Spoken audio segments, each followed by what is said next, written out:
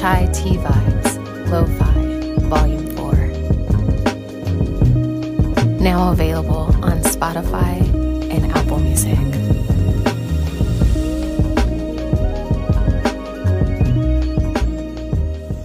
Another day is here, and you're ready for it. What to wear? Check. Breakfast, lunch, and dinner? Check. Planning for what's next and how to save for it? That's where Bank of America can help. For your financial to-dos, Bank of America has experts ready to help get you closer to your goals. Get started at one of our local financial centers or 24/7 in our mobile banking app. Find a location near you at bankofamerica.com/talktous. What would you like the power to do? Mobile banking requires downloading the app and is only available for select devices. Message and data rates may apply. Bank of America N.A., member FDIC. At Evernorth Health Services, we believe costs shouldn't get in the way of life-changing care, and we're doing everything in our power to make it possible. Behavioral health solutions that also keep your projections at their best? It's possible. Pharmacy benefits that benefit your bottom line? It's possible.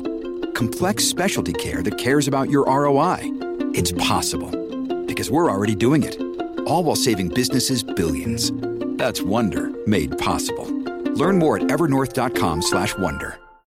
When you need mealtime inspiration, it's worth shopping Kroger, where you'll find over 30,000 mouth-watering choices that excite your inner foodie. And no matter what tasty choice you make, you'll enjoy our everyday low prices, plus extra ways to save, like digital coupons worth over $600 each week. You can also save up to $1 off per gallon at the pump with fuel points. More savings and more inspiring flavors make shopping Kroger worth it every time. Kroger, fresh for everyone. Fuel restrictions apply.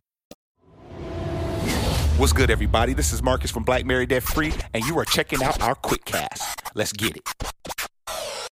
What's going on, everybody? This is Marcus from Black Married and Debt Free, and I would like to welcome you to another episode of the Quick Cast, powered by Black Married Debt Free. Man, I hope you're having an amazing week.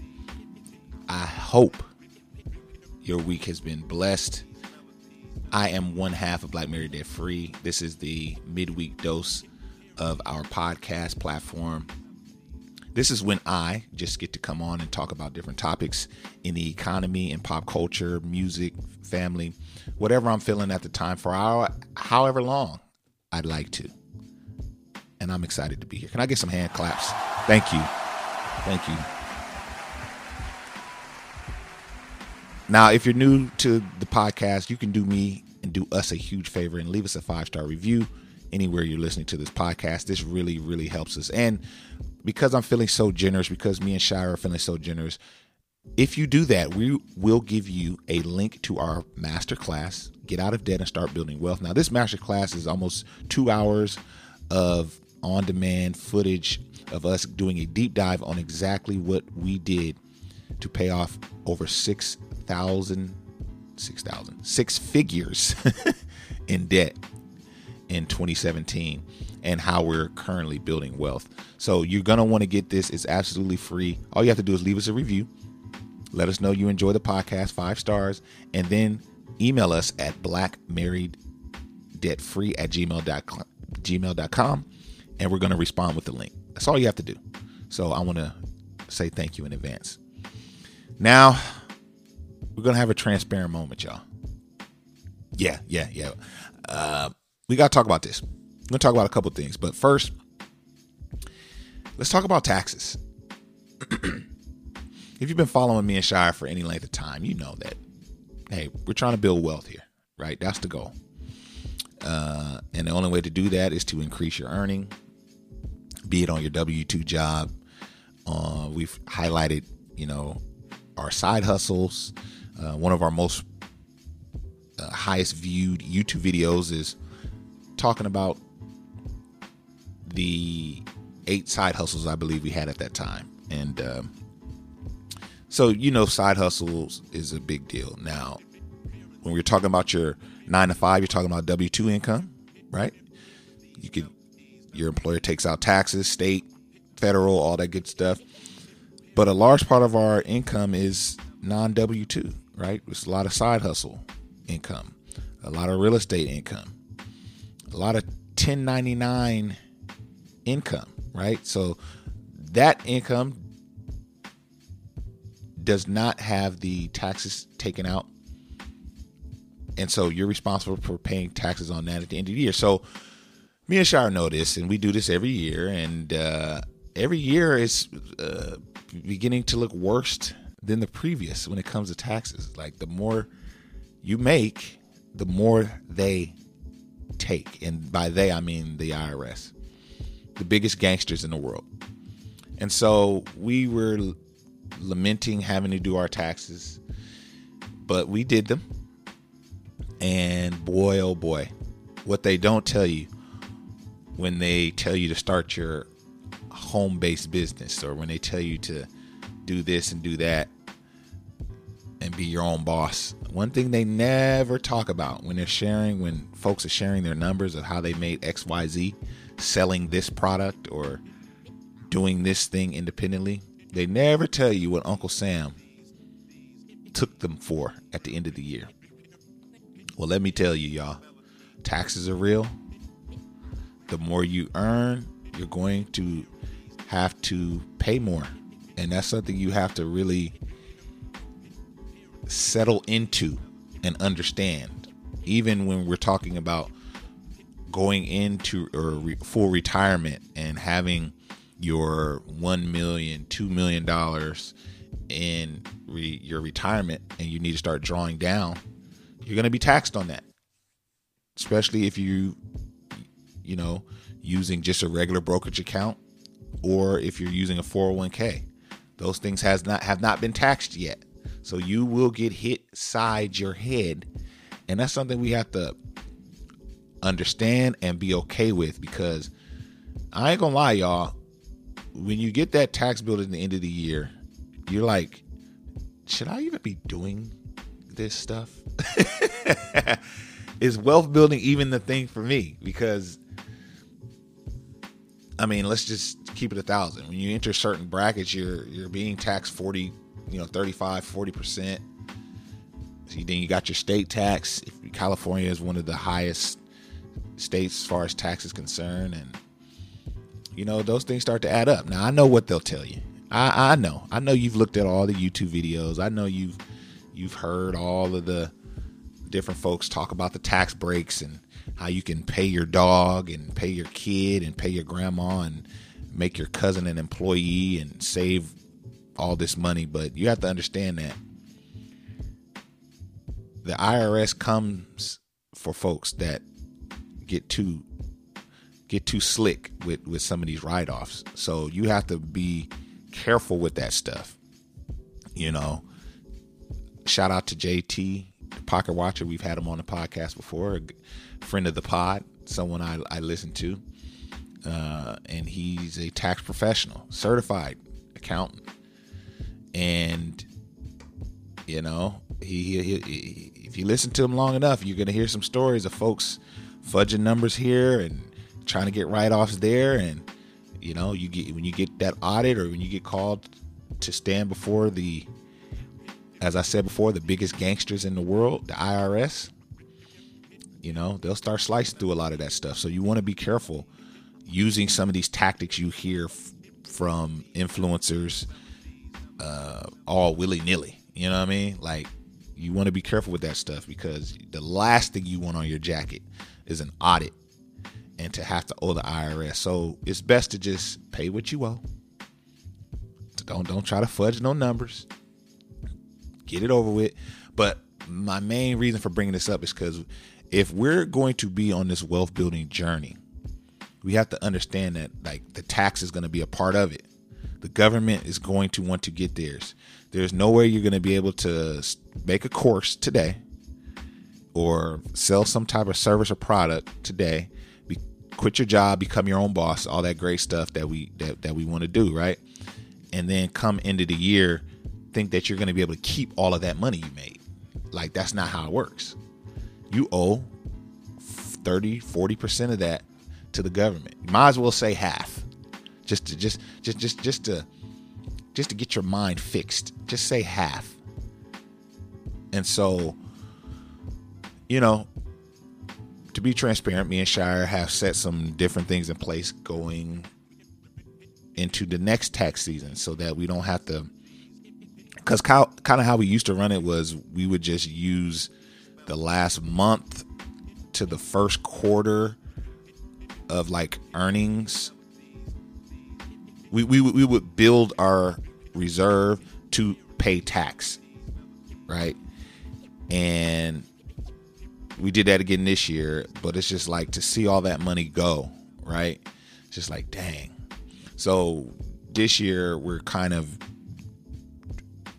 planning it out throughout the year so that it's less of a hit on the front end of next year. You know what I mean? And so that's just something I felt would be, interesting to share. Let us know if you guys are, we want to know your tax stories, man. I mean, tax season is coming up. How y'all feeling right now? The days, and I'm going to say this too. If you're building wealth the right way and you're seeing your income grow, you're seeing your assets grow, which they should be doing. If you've been following us for any length of time, we should be growing together, right? Some years are better than others, but overall, your assets are growing, your income, your earning potential grows as we age together. The getting $2,000, $3,000 in taxes back, that's dead. That will die quickly as you start to build wealth. So if you're still getting tax money back, yeah, we want to, that's we want to someday get out of that, right? We're waiting for the tax man and all that, because we need to assess what's going on with our income when we're able to still get taxes back. Now, maybe you just do W-2, maybe you just have children, maybe you contribute a lot of money to the taxes throughout the year. So yeah, but you want to find a balance. The goal is to keep enough of your money throughout your year. If you're this is for folks just doing W-2 income. Keep enough of your money throughout the year to where when you get to tax season, you break even. You're not getting any money and you're not paying any money, right? That's kind of the goal there. Now, for individuals that have 1099 income or have home businesses and things like that, you're going to have to pay. That's just kind of how that's going to work. But the days of getting checks back, we should be kind of growing out of that as we start to build wealth. So just wanted to share that with you guys, man. Let us know your tax stories, your tax horror stories. Let's just share together. One thing I'm learning is that we're all going through some of this stuff together. It's not just us. It's not just you that's feeling the effects of this hyperinflation and recession. It's us too. We're all in this together. So speaking of the recession, I want to touch on this really quick. I believe we've been in a recession for a while. I think we have not felt the worst of it, but economists say that the recession is definitely looming, the worst of the recession. Inflation is increasing, and the Federal Reserve chairman, which I've spoken about on many occasions, is using the tightening of borrowing money, making money more expensive to borrow by increasing the interest rate. That's his number one weapon against inflation. And I'm checking out this news article on Yahoo Finance, and an economist is talking about how that tightening is going to really spiral us into a recession, which is what I've been saying needed to happen. We need to kind of experience the full break of this bone so that it can heal properly. Right now we have a fracture, and a fracture is like a nagging thing when we just need to go for a full break, because a lot of times a full break, the healing process on that is quicker than a nagging fracture of a ligament or bone. So this economist says the issue is the tighter you keep borrowing conditions, which is what the Federal Reserve is trying to do. They're trying to raise the interest rates slowly. But this gentleman says the tighter you keep borrowing conditions for the private sector, the higher you keep mortgage rates, The higher you keep corporate borrowing rates, the higher the chances you're going to freeze these credit markets and basically sleepwalk into an accident or sleepwalk into a recession. In general, accelerated recession later on, says this gentleman. He says, but long before the Fed delivers relief, because we know that the Fed will increase the rates and then they will pull back. But before we experience a pullback, the stocks will suffer from an earnings recession, this gentleman says. Patelko believes the U.S. is already in an earnings recession, with stocks reflecting complacency. Nevertheless, he doesn't expect a disaster.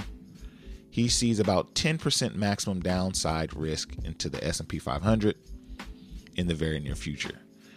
So this gentleman is saying that the inevitable will happen eventually, that we will enter into a full-scale recession.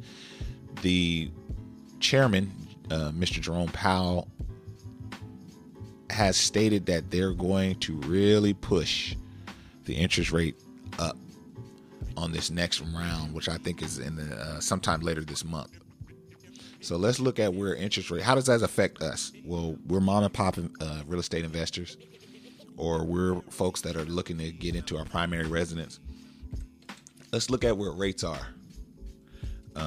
Mortgage rates are today.